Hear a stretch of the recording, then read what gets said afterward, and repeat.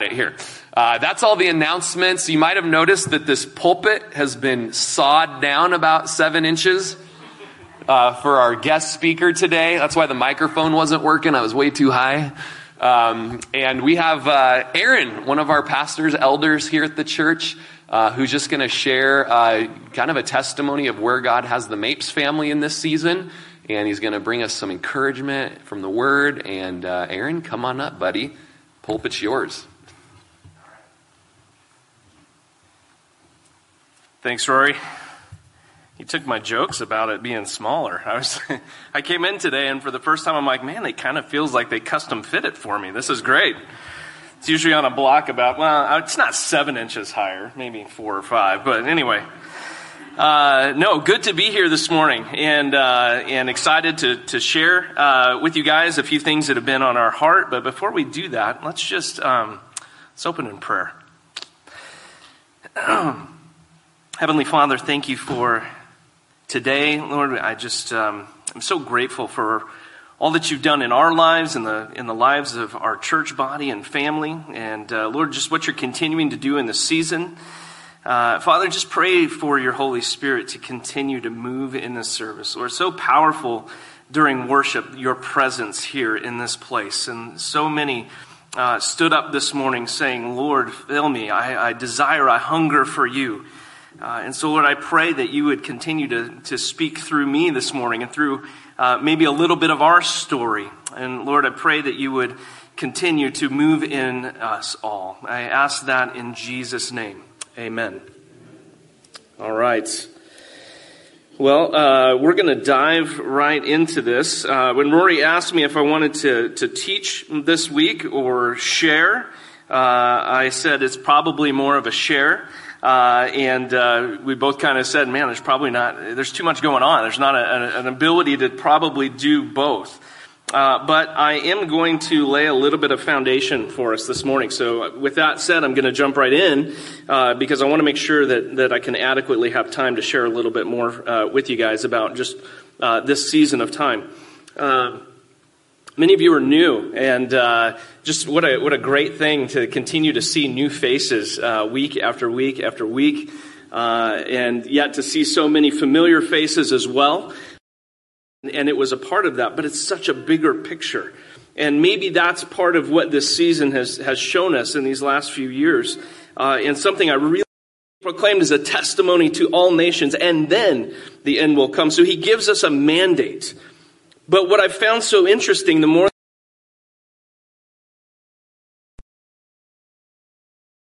blessing for you guys as well. So I want to lay a quick foundation here that we would just see that this is God's plan. From the start, from the beginning to the end, when Jesus returns and the consummation of all things, this is God's plan.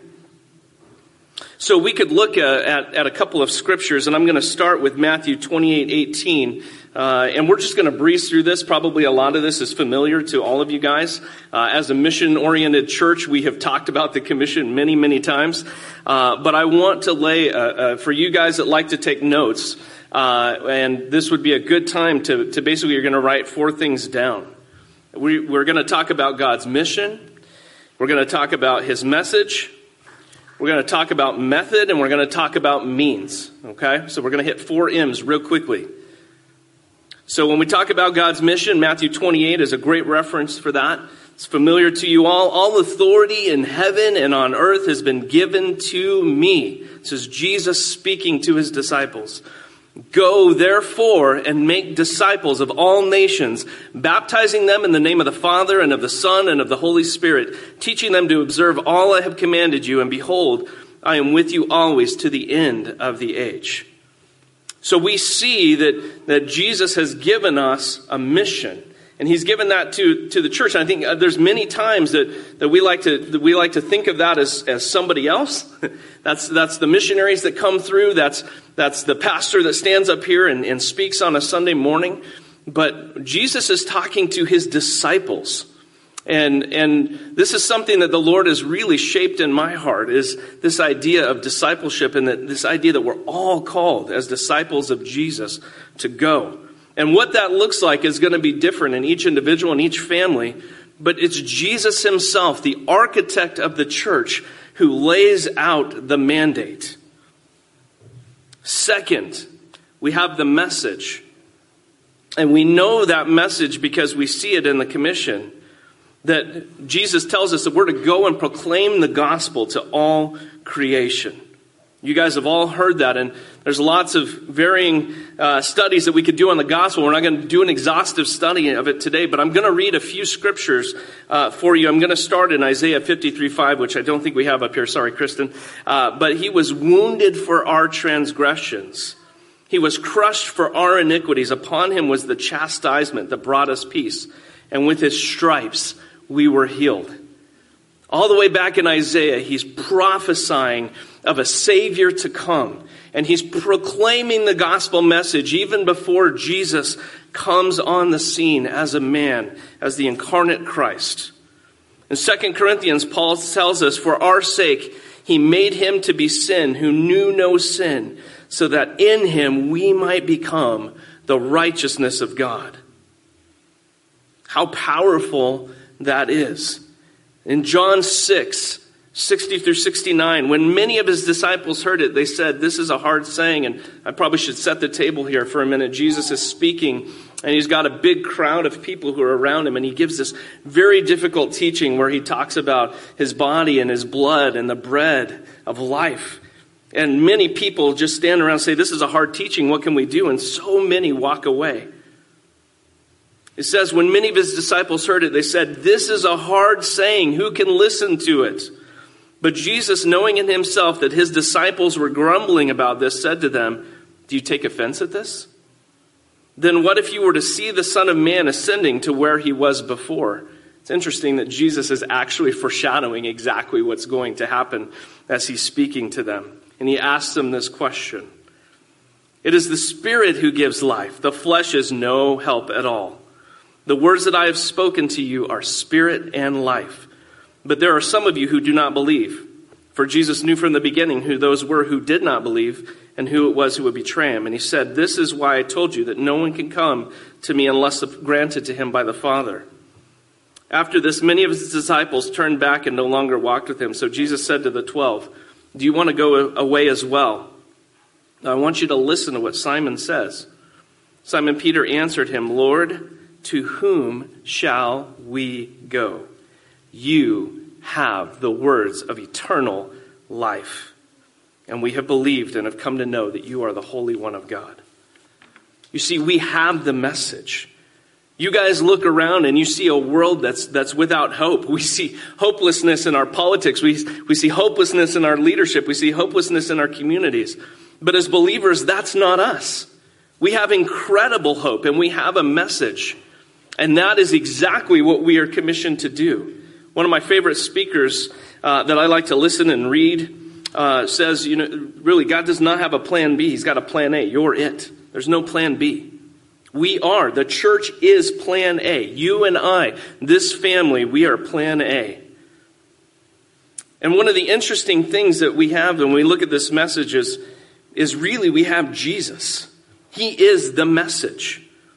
One of my favorite passages of Scripture, and man, I got to pick this up here a little bit. He said to them, "O foolish ones, this is the road to Emmaus." And these disciples are telling Jesus what happened because they don't recognize who he is. It's kind of a humorous story. If you want to read it, I encourage you to do it. Luke 24. I'm just going to read a couple of scriptures from it, from verse 25 through 27. And he said to him, "O foolish ones and slow of heart to believe all that the prophets have spoken.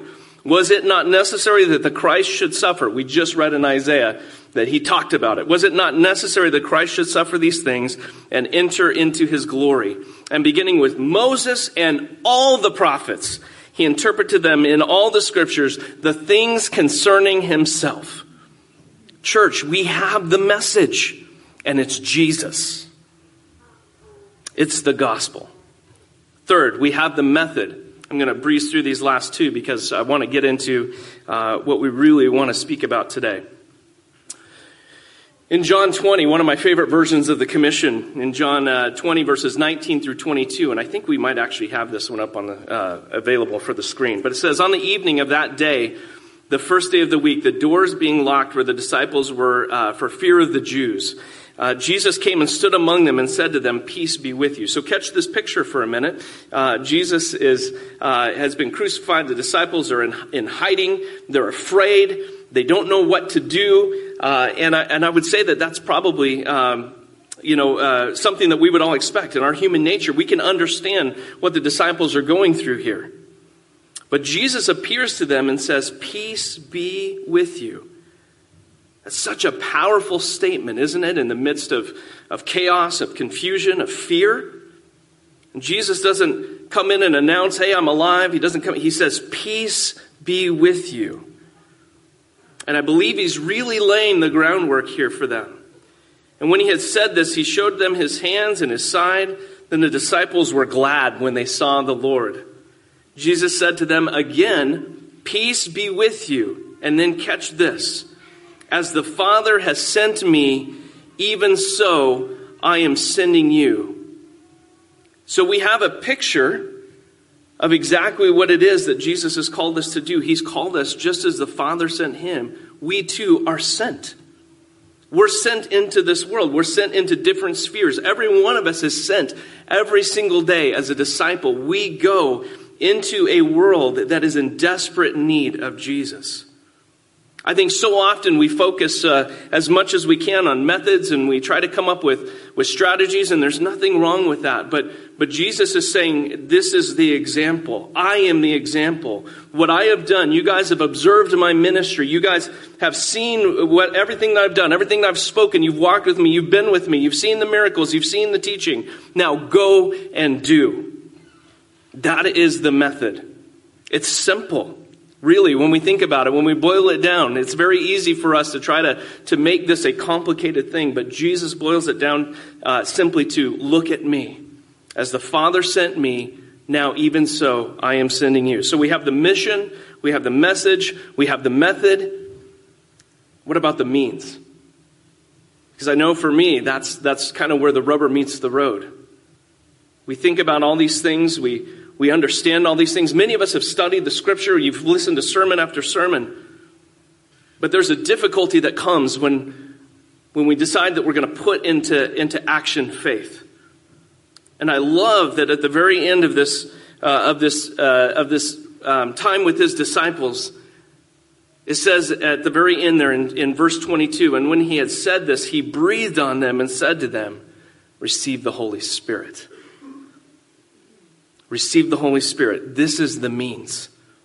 This is the means.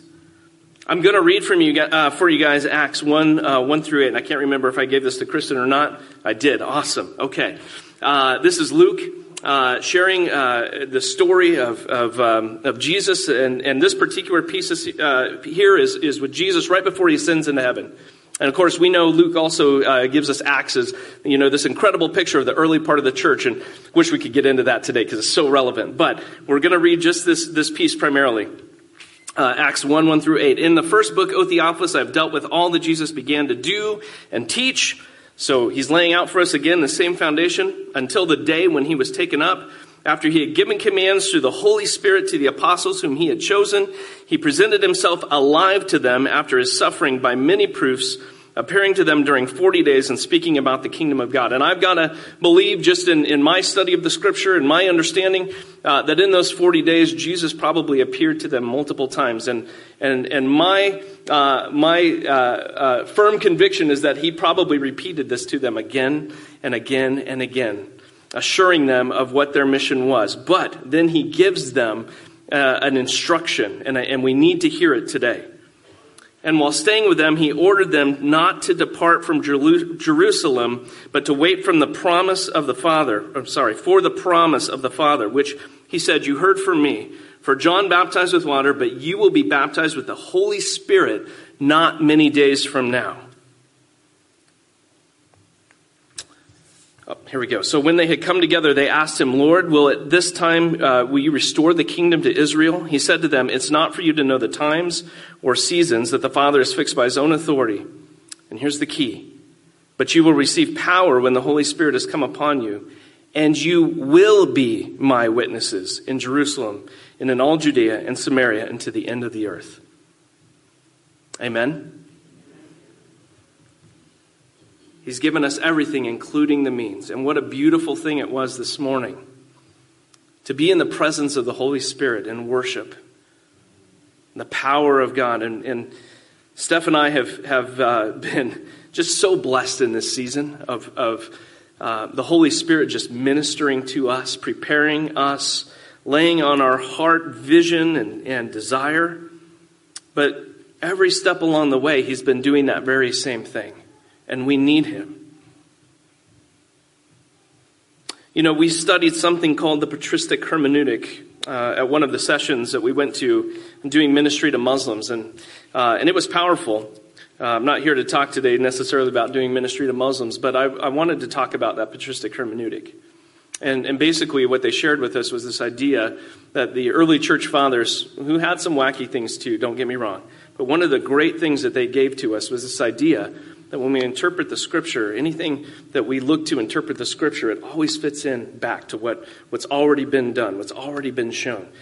And why is that so important? Well, that's because it fits right into exactly what we're talking about today with Abraham and this plan of God, and it goes from beginning to end. And so everything that we've been experiencing and growing in and looking back, we wanted to see that it fits within this picture of God's mission. What he's called us to do, what he's called this family to do, what he's called his church to do. It's consistent. And it's been consistent from the beginning. And it's going to be consistent until all is accomplished. So where does that leave us? Why are we sharing today? We've had a chance to already share quite a bit with the elders and with a few people who are in leadership but this is a chance for us to have some family time and share with our family what it is that God has been doing in us and calling us to. And I thought a lot about this, and I'm just going to leave some notes. You'll notice I usually have 8 to 10 pages of notes. I've only got 4 today, and most of it was scripture reading. So I've got 2 pages of notes. I'm just going to leave it in front of me. And I prayed a lot about this because I wasn't exactly sure how to present all of it. And it was a little frustrating to me not to have more than just a couple of pages of notes to work with. And the Holy Spirit just assured me this is exactly what I have for you today. And it's really hard to mess up the story of God and what he's doing in your life. And actually, I'm going to break from that for just a second because it reminded me of a story. When we were in Perspectives, in such an amazing class, I'm just going to put a little plug in there. Any of you guys who just want to know more about God's plan and what he would have and how you might fit into it, Perspectives is a wonderful class. But one of the gals who was helping to lead Perspectives, her name is Ann, and she was sharing a testimony. They were overseas, and one of the people in the church overseas asked her, could maybe 1 or 2 of you guys share a testimony with the group? And this just kind of speaks to a little bit about how we think about testimony versus how maybe some of the rest of the world sometimes thinks about testimony. But I just found this amusing, and so she picked out somebody from the group, and so when it was time, he came up and gave his testimony and shared about, when God had led him to faith and a bunch of different things kind of leading up to that, and shared it. And he got done and sat down, and the leader from the indigenous church got up and said, "That's it." And and they were all, "What do you mean?" And he's like, "Well, that's what God did. We talk about every Sunday, what has God done this week?" And so Ann was saying, "I'm really glad that I had him go instead of getting up there myself." So, but isn't that the truth? Sometimes we think a lot in terms of what God has done.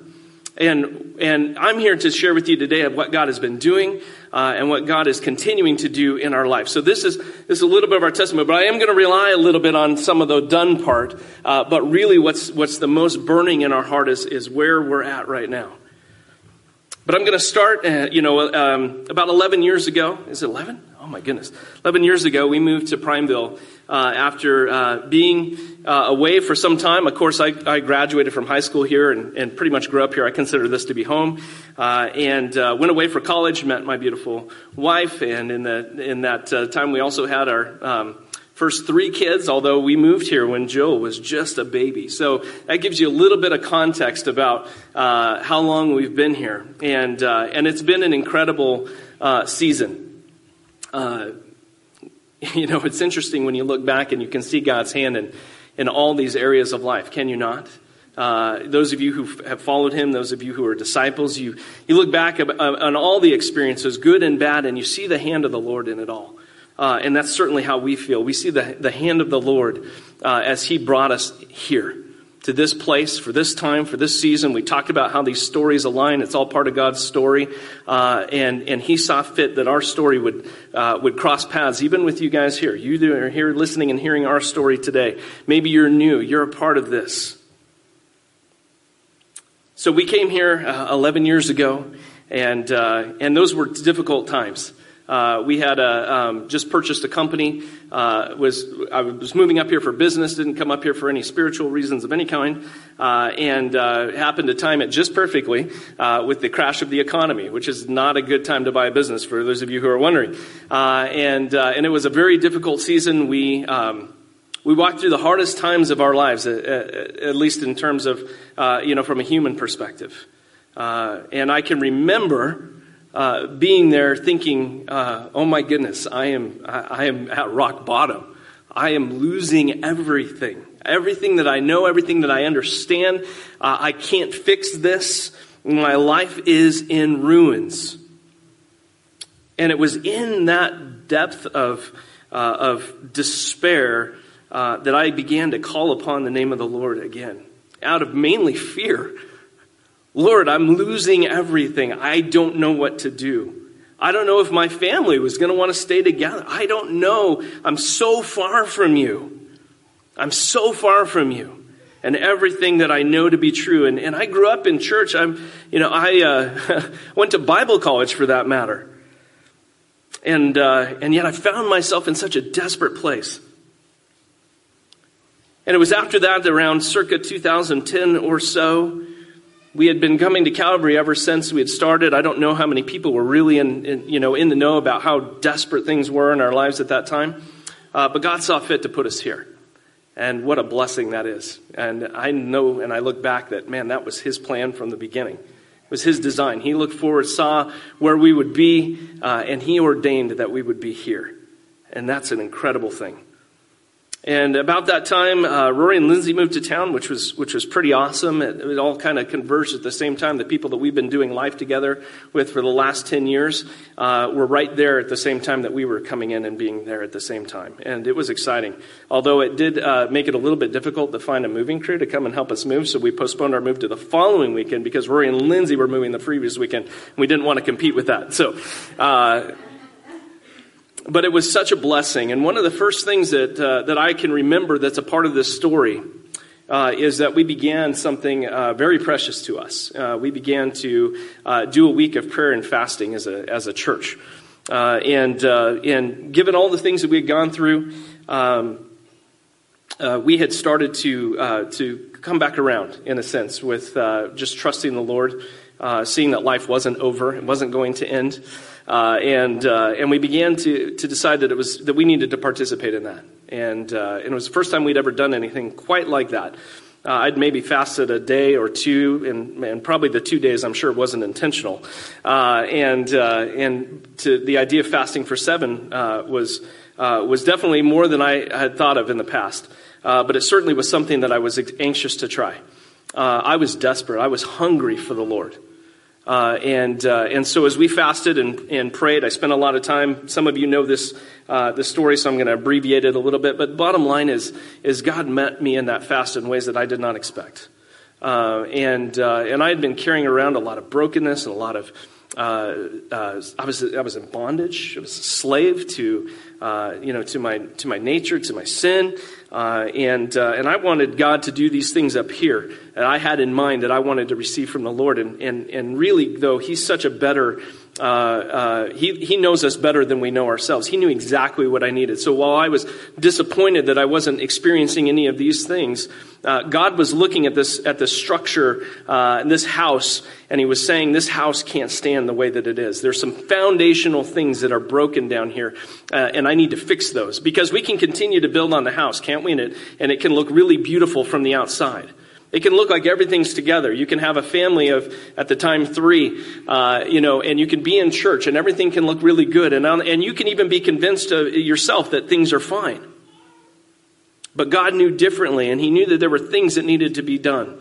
And so the biggest testimony I have of that first fast is that God came in and he just completely restarted that foundation. He tore the walls of the house down and rebuilt that thing from the ground up.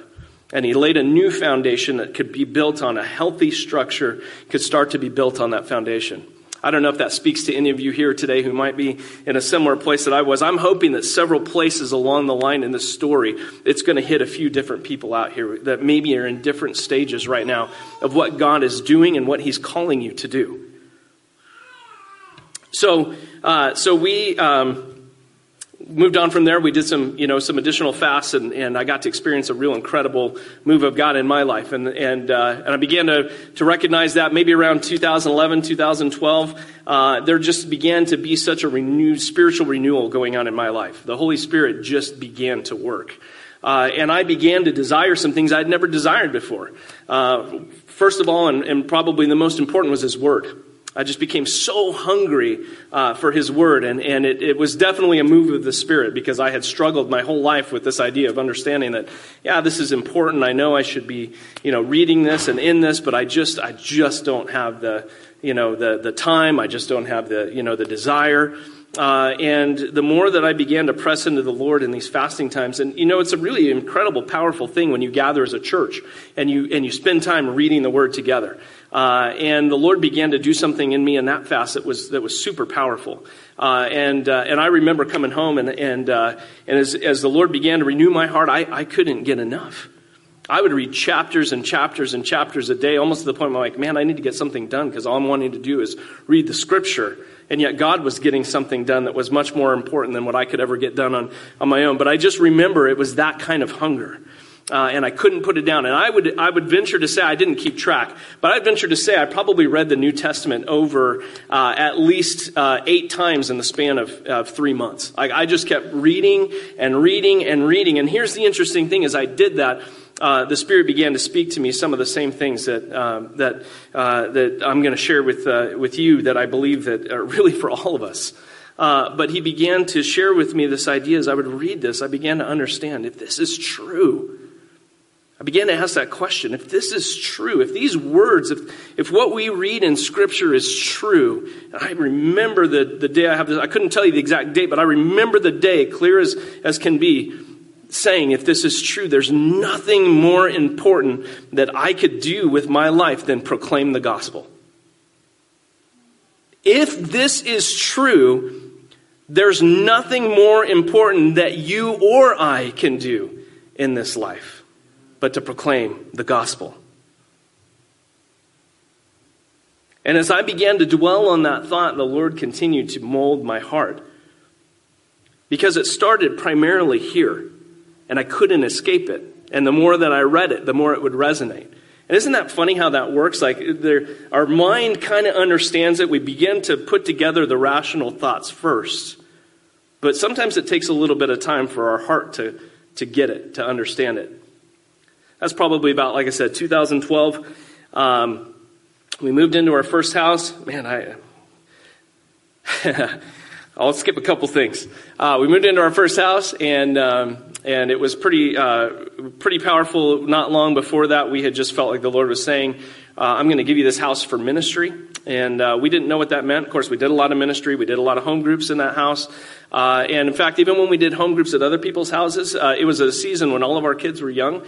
And as you guys know, this church has a lot of kids in it. And so in our home group, they would bring all the kids and leave them at our house. And we had a 2-level house with a basement. And we would just open up the basement and let the kids go nuts. And it was great because we had about, 25 kids there on a pretty much consistent weekly basis, while the adults would meet at a different house. And those were rich times. And the Lord really began to mold us into what this family right here. This family right here, a lot of those times were solidified in that season. And it wasn't long before that or after that Rory and Kevin and Chad had reached out to me and asked me about possibility of being an elder, and I had looked at their commitments and everything else, and the first time I kind of thought, man, if they ever ask me, the answer is going to be no. It's just too much. There's so much, and I'm busy, and I've got business things going on, and yet the Lord began to mold my heart again and say, that's not the most important thing. Eldering is a call. It is an incredible privilege, and He began to soften my heart towards that. So by the time they approached me about it for real, I was definitely ready. And so we did that, and it wasn't long after that the Lord began to, through another time of prayer and fasting, we began to seek as a body of believers, as a church, hey, we realize that there's more to this than just gathering on Sundays. And we looked at our mission. We're having this kind of cognitive dissonance. We're reading the scripture and we're seeing all this missionary work happening, and we're looking at our missionary budgets and kind of comparing the two, and we're saying, I don't think we're doing all that we can for missions. And that was kind of the genesis of the trips to Nepal becoming a reality. And many of you know the story. I won't go completely into that, but God just gave us an incredible contact through Rory and Kevin going to a conference and connected us to our partners over there to this day. And I look at that and I just see it as one line. Like when I look back and I trace it, it's this incredible story of God has these markers, has these points. And here's another marker in that story that's super significant. And so I went to Nepal for the first time. And that was when, met Pastor Dill. And I like to envision this as kind of a jigsaw puzzle, right? And as you start to complete a puzzle, especially if you don't have a picture that you're looking at, you get pieces in place, you start to realize that the picture is forming. And it was during that first trip to Nepal that God absolutely just began to speak to my heart about missions and about His mission and what He's doing, and opened my eyes to see things I had never seen before. And it lit a fire and an excitement in me. I was thinking about the song that we sang, Light a Fire in Me, and that's what happened. And I would encourage you, if you're on the fence about going to Nepal, I'm just going to put a shameless plug in right now. If you are even on the fence about going to Nepal, I'm going to say that this is the Holy Spirit nudging you to go. If you're on the fence and you've been going a little bit back and forth and you're not sure, maybe you're even a little bit concerned, maybe there's a little bit of fear there, I'm just going to tell you right now to go. And as we were getting into the time just before we leave, I remember having a conversation with Kevin because I hated to fly. And I hated to fly, to Portland, let alone halfway across the world. And I remember as we were getting ready, it was the night before, and we were all anxious and a little amped up and had a lot of energy. And we were sitting around talking, and I was having this late night conversation with Kevin, one of many that we've had. But this one was special. And I just remember telling him, I said, if we were to get into that plane, and for some reason, I know this isn't going to happen, but this is just my scared mind, at the time thinking, and that plane were to go down, getting on that plane, that was still the biggest act of obedience that I've ever done in my life. To get on that plane, regardless of what happens, regardless of what we face when we get there, regardless of the outcome, is the biggest act of obedience I've ever done in my life. That was life-changing. And we had an incredible trip. Like I said, the Lord spoke some very specific things into my heart. I couldn't even go into all of them because some of them even showed me the next year. See, I know what I'm talking about. Just for me, those were powerful moments. But one of the most powerful moments from that trip was at the end of the trip, and Rory and Kevin and those teams had been trekking, and we had been with Pastor Dill and Badur, and we all were back together for the first time. And we had kind of debriefed and shared our stories and all that God was doing. And Kevin and I and Rory are sitting around a table outside just on kind of the second floor of the guest house there. And I remember Rory saying, guys, this changes everything. This changes everything.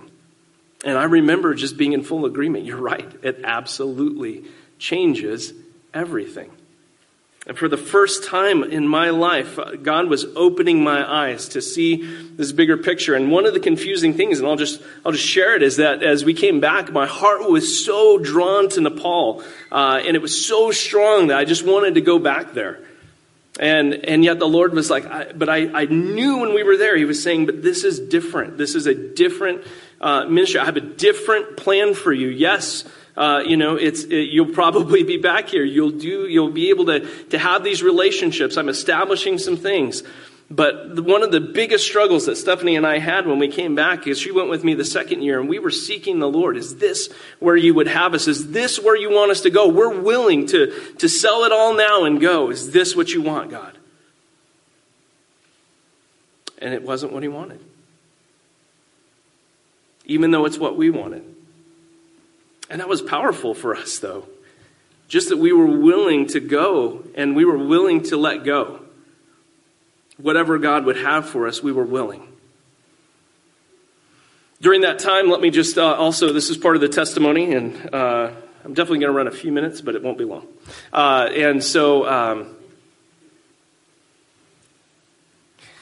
We went through a season right there as we were getting ready before that second trip to Nepal, and I had started another business, another company, well-funded, just an incredible opportunity. And we thought, oh man, Lord, is this what you're gonna, is this what you're gonna do? Is this how you're gonna fund us going over there in the ministry and all the things that we want to do? And so we were beginning to run with it. At first, when we got into it, we were just excited that we were a part of a successful tech company. But then as God began to shift our heart, he began to shift what we wanted too. He began to shift our desires, and so we began to think, Lord, is this it? Is this the vehicle now? At first it started out as just an amazing opportunity, but is this now the vehicle that you're going to use? And so we began to pray for that, and we began to hope for that. And then the funds came to an end, and through some incredibly difficult, but I'm sure God-ordained circumstances, our patent attorneys had really made some mistakes in filing our patents. And a deal to sell our company to another company fell through. And so suddenly what we thought was over here as God's plan, we suddenly realized that, no, that's not it at all. And we went through a period then again of struggle. And yet how different it was the second time around. How different it was that God had refocused and realigned our understanding so that as we're going through maybe again, what would have been the most difficult time in our life, no job, no income, not sure where things are going to come from, we had watched God plant faith in us so strong that we just watched him provide. And there wasn't fear. We weren't afraid. We didn't know what was going to happen next. And yet that was okay with us. And God continued to provide, and so many that were in this body, some who are still here, some that aren't here any longer, but so many, God used them to show us that when he showed me before that I was not the provider, that I wasn't in control as much as I thought I was, this time he showed me I'm the provider.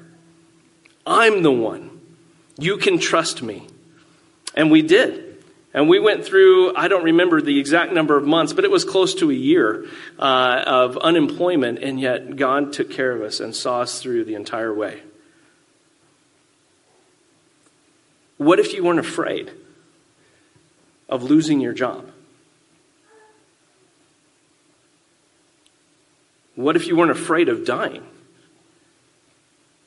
Now, in our natural, those things are hard for us to understand, aren't they? I was afraid to get on that plane in my natural. I was almost crushed under debt and circumstances the first time around when I didn't have income and didn't know what was going to happen.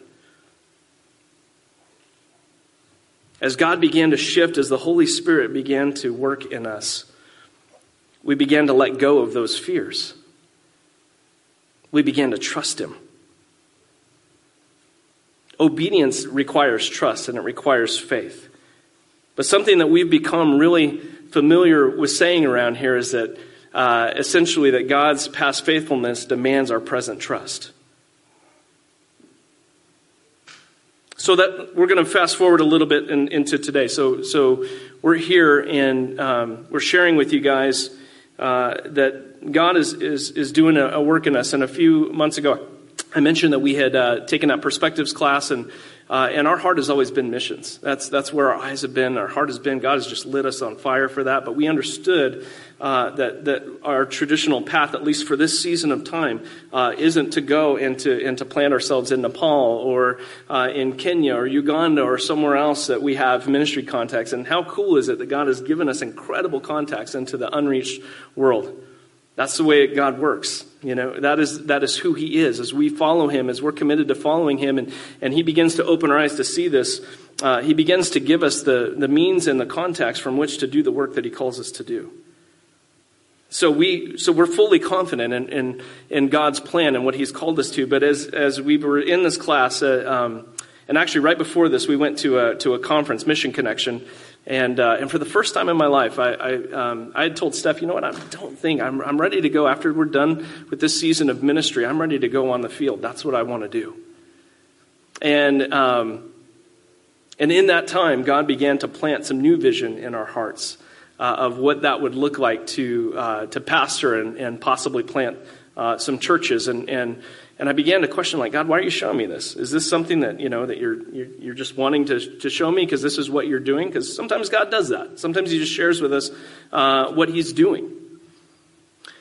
But the closer we got to Mission Connection and the more frequent those things came, I just started to write them down because I didn't want to forget them. I'm like, Lord, if this is from you, I don't want to not be able to remember these things because I don't capture them. And so I began to write them down. And as we were at Mission Connection, it was confirmed in our hearts that God was beginning to speak something new to us about pastoring versus going onto the mission field, at least for this season. And the longer that we began to pursue that and pray that, the more that the Lord began to confirm it.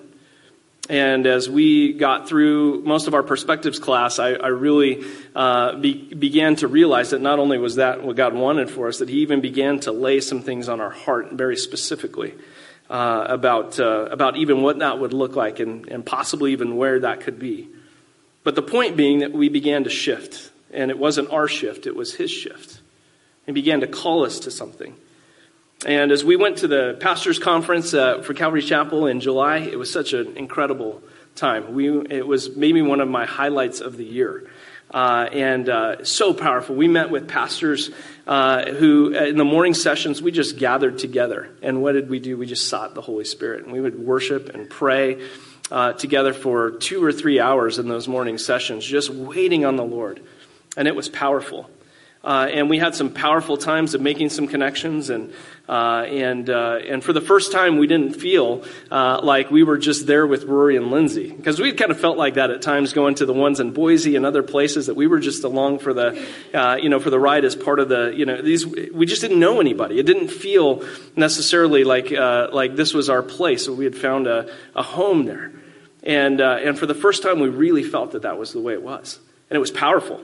And we both were just like, wow, this is incredible. We had an incredible last service where they prayed for pastors to be filled with the Holy Spirit, baptized in the Holy Spirit, and just an incredible prophecy too about coming back this time next year and how much there was going to be to report from all the different churches and pastors because of what God is doing. And I believe fully that is true. I believe fully that is true for this body, that we're going to see some incredible things as we seek the Lord. And we left there on a high saying, this is it. We definitely know we're called to pastoring. This is for sure. Like, this is the confirmation we know. And as we were going home, I shared some things with Steph. I won't share them here today because we just don't know all the details yet. But I shared some things with Steph, and for the first time, I think we both our eyes were open that God might be calling us a little bit outside of our comfort zone a little bit. And so in that, we came to the realization that maybe God was calling us to take some steps. And while we thought that those steps were with Calvary Chapel at the time, the Lord also opened up some doors that we weren't expecting. And he opened up some doors. And long ago, I knew in my heart that maybe a potential future ministry, there would be some directions that we might need to step and take. And a couple of years ago, we started that process, and then it was more of a process of faith, because we didn't have any intention of leaving this body. We love this body. This is our family, and we've been here for 11 years. 4 of my daughters have been baptized here by Rory. This is our home. Don't do that stuff. Oh, I had my moment a little bit earlier upstairs. I think I'm good. Just give me a sec. 4 of our daughters baptized here. God is so good. He's so faithful. This is our family. But I'm here to tell you guys that sometimes, not just sometimes, obedience means sacrifice. And obedience means having to say goodbye. Obedience means that this won't be the last time that somebody stands up here and announces that they are going, that God is taking them somewhere. And there's a big difference between leaving and going. Leaving typically implies, it's primarily about searching for something. People leave churches all the time. People jump from one church to another. In my time here, I've seen people come and go so often. And I'm so thankful for the ones that have stayed, that God has brought you here. And this has been where you have also found what we found. This is home. You've found him moving here. You've seen him doing incredible work, and the Holy Spirit alive in this church. But leaving is primarily about searching for something. But going is primarily about mission. It's what God calls us to do. He calls us to go. He sends us. So we're not leaving, but we are going.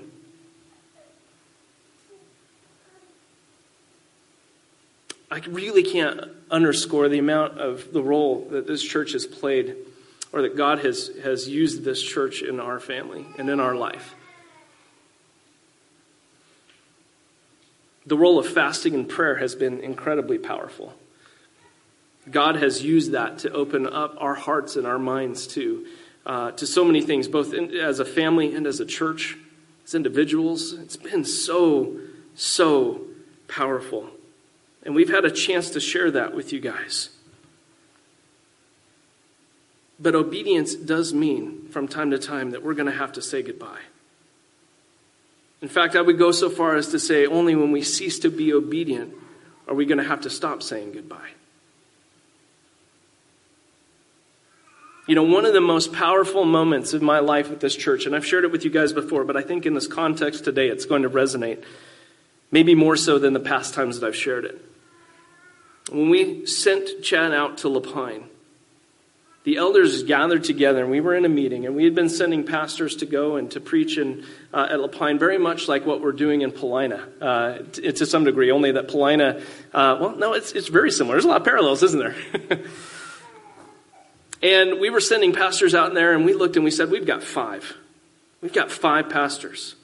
And this was a Holy Spirit moment. We've got 5 pastors, and we're partnering with another church to keep sending people over there, and that body needs somebody to come. And somebody, I don't remember if it was Kevin, but somebody read out of Acts 13, 1-3, and I'm going to read that. And with that, I guess, worship team, if you guys want to start coming up too. Or 47, that's not bad.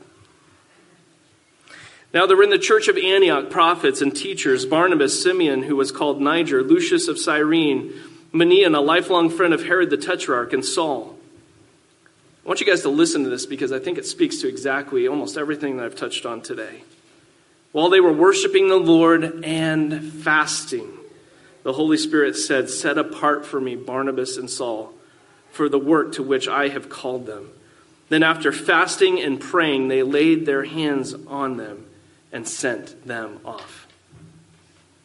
As I look back at these different markers in our life and our family, as I see where God has taken our church, and as an elder, I've had an incredible privilege of perspective.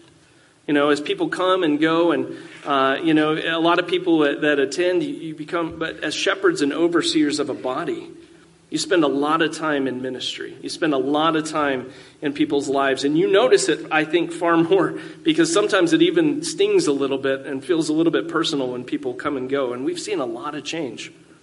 And we've watched that over and over again. But through it all, we have seen God's hand at moving and at work.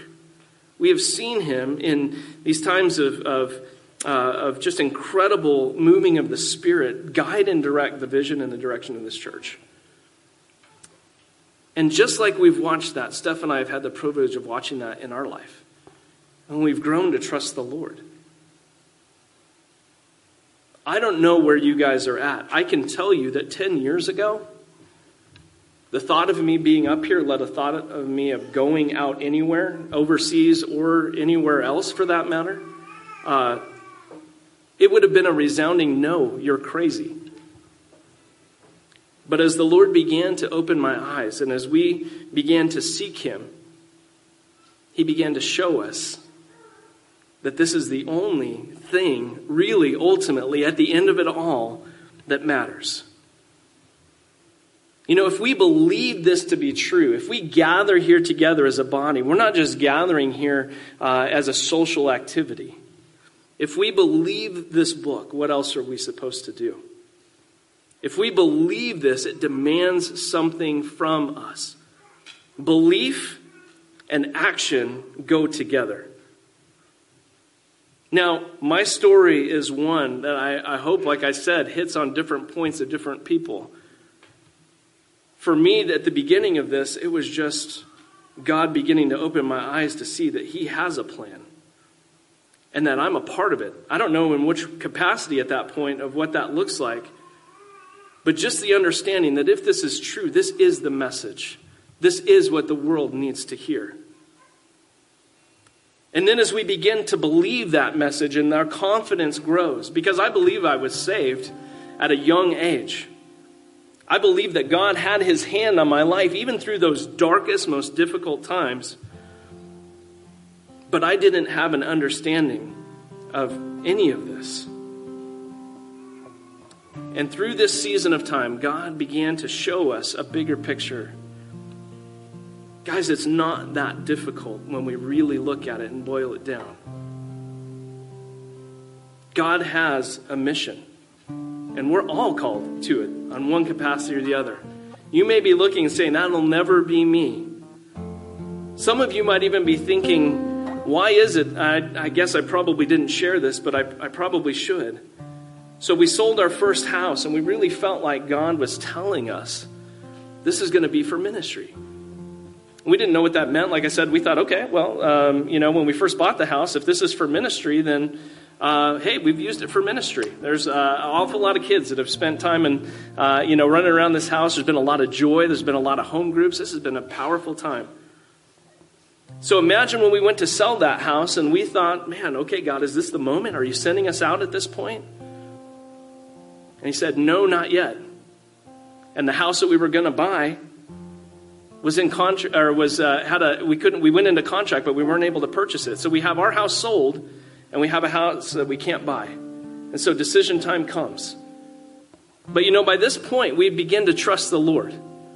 That even if the only idea for us to look, if looking at this other house that we thought we wanted to buy was what would get us as a catalyst to put our house on the market, we began to pray like, Lord, is this what you want us to do? Do you want us to sell this house? You said it was for ministry. Is this what you want? So we sold that house not knowing what was coming next. Someone might think that's kind of crazy, but we've come to trust the Lord. So Kevin, a good friend of mine who's spoken many, many things into my life, says, you ever thought about building a house?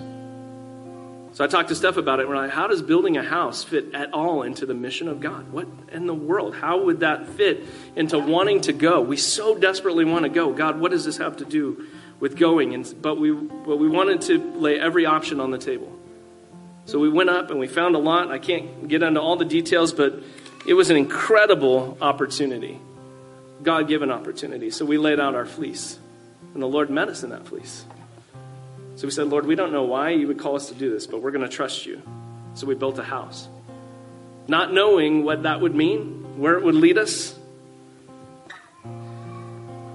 But trusting that, Lord, if this is what you would do to help us, whatever your plan is, we'll do it.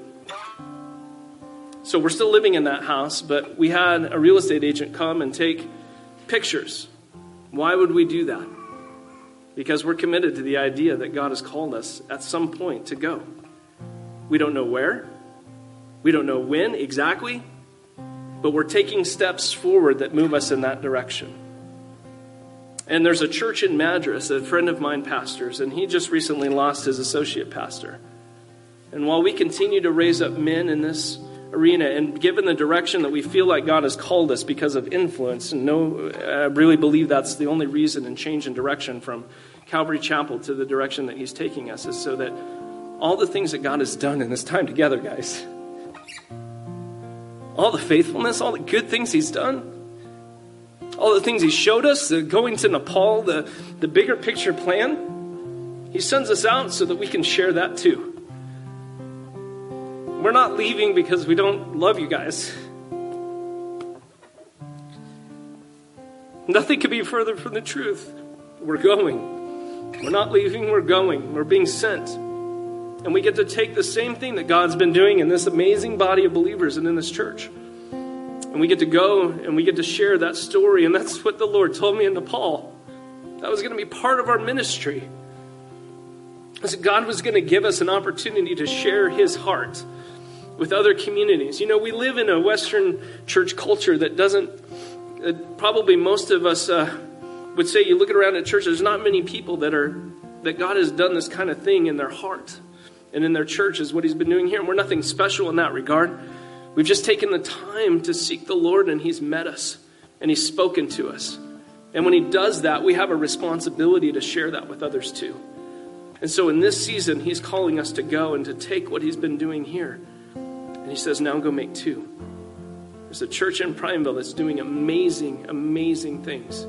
Now you guys go and make 2.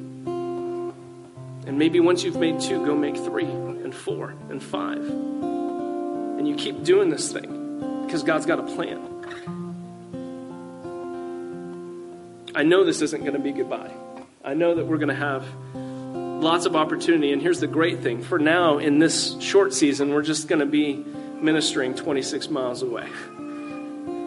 For a season while we wait on the Lord to give us our direct assignment, which, by the way, could end up being right back here in Prineville, doing ministry with you guys.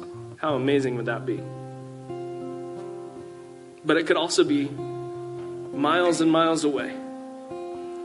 And with all the things God's put in our heart, at some point it might be 7,000 or 8,000 miles away. We just don't know. But we're going to trust him. We're going to take the steps forward that he's called us to walk in. Aaron has one more week with us. Yep. So next week, we're going to just pray over the Mapes family and have a little fellowship time afterward with some refreshments. And so he just wanted to give a chance to share today so that you guys could know what's going on and visit with him, and he could share with you guys some more of the specifics. And that's part of what we wanted to say, is that this is not our last week. We're going to have another week. We wanted to give you guys a little bit of time to process and not just say, hey, by the way, we're gone. We have a little bit of time. Steph's going to be at the women's retreat. But we wanted to give you guys some time to be able to ask us questions, because we do believe that God's going to do some amazing things. And I'm fully confident that as we continue to seek him as a body of believers here at Calvary Chapel, that God's going to continue what he's already started, and he's going to raise up. One of the great things about leaving is it creates a vacuum of space. And I didn't want to leave, and I didn't share this before, but I didn't want to leave 2 years ago when we started this process, because Blaine and Jeremy both were on their way. God had given them other assignments, and we realized this isn't the right time. And on top of that, we entered into this incredible opportunity to purchase this building. God was just moving, and we knew that it wasn't the right time, and we put that on pause. God's now saying this is the right time, but it creates an opportunity. There's going to be so many more opportunities for people in this body that God's going to raise up and send out. We brought Ken on, and it was in that time the Lord just began to speak to us again. So as I pray to kind of close us out, if you stood up today and you kind of said, Lord, I want your spirit. I want you to speak to me. My admonition and my exhortation is let him do it. Wherever you're at, from not believing very much at all like me, maybe not at all, to thinking and saying, man, that would be foolish to sell your home and go. I'm reminded of Jim Elliott that says, though, he's no fool who gives up what he cannot keep to gain what he cannot lose. Amen? That's where we are. But you may not be there yet. You may be at that spot where the Lord's just beginning to show you, I've got plans for you. So let's pray. Heavenly Father, I'm so grateful for all that you've done in my family, Lord. As you've called us to be obedient at many points in time, and I can remember that moment of saying, this is the most obedient I've ever been. And Lord, I think now is probably this moment. It's having to say goodbye and really just see you later. It's not a goodbye. But Lord, this is the most obedient now. And I hope that it's just one more in line of steps that is going to be obedient to follow you. But Lord, as an overseer of this church, Lord, my heart is also just so burning for this body of believers. Lord, as we go, we're going to have new responsibilities. We're going to have new things that you're leading us into, but our heart is always going to be here too. Lord, and it is our heart to allow our story and what you've done through us to continue to speak to those who are here today. As I mentioned earlier, this is all your story. This is your story from Genesis to Revelation. This is your story. It's what you've been doing since you spoke to Abraham and said, I'm going to bless the nations through you. And Lord, you're blessing the nations through this church, and you're going to continue to bless the nations through this people. And Lord, it doesn't mean all of us go overseas. It doesn't mean all of us go somewhere, but all of us are called to go. Lord, we're all going to wake up tomorrow morning. We're going to walk into situations with people who are lost. We're going to walk into situations that are hopeless and people are desperate. And Lord, you've given us the message. You've given us the mission. You've given us the message. Lord, and you've called us to go. You've given us the method. We walk into those places every single day. And you've called us to go as the Father sent you, even so we go. And last, Lord, you've given us the means. You've given us the Holy Spirit. So with that, Lord, we close today. And I just pray that you would pour out your Holy Spirit on this body. Lord, on everyone who's here, everybody who stood and said, I want more of you. God, I pray that you would pour out your Spirit upon every one of them. Lord, from the one who's just struggling with even do I believe to the one who's like, I'm on the fence. I know God is calling me to more and I just don't know what it is, or I just need the faith. What if you weren't afraid of losing your job? What would that mean for how you can live out your faith in your workplace? What if you weren't afraid of losing your life and getting on that plane and going wherever God would call you to go? Lord, all of us are increasingly aware of our inability to do that, Lord, but you gave us your Spirit. You gave us your Spirit so that we could go wherever you call us without fear. We're as free to share the gospel anywhere on earth as we are right here in Prineville, Oregon. Lord, help us to be free here. You've placed us here. Help us to go tomorrow without that fear of what would happen if I share this hope.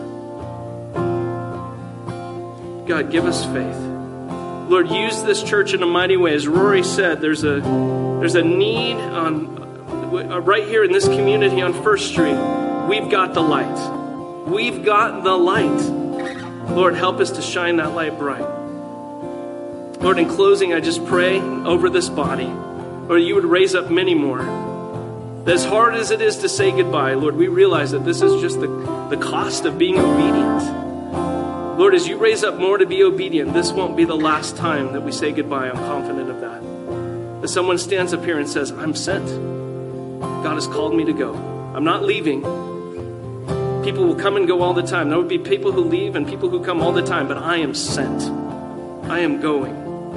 We thank you, Lord, that you've been faithful to us this far and that you'll be faithful the rest of the way, that you will lead Calvary Chapel forward and you'll lead the Mapes family forward. And God, I pray that these paths will continue to cross again and again and again. Lord, this is our family. It's so hard to say goodbye. But Lord, we're also trusting you in every aspect of it. We ask these things in Jesus' name.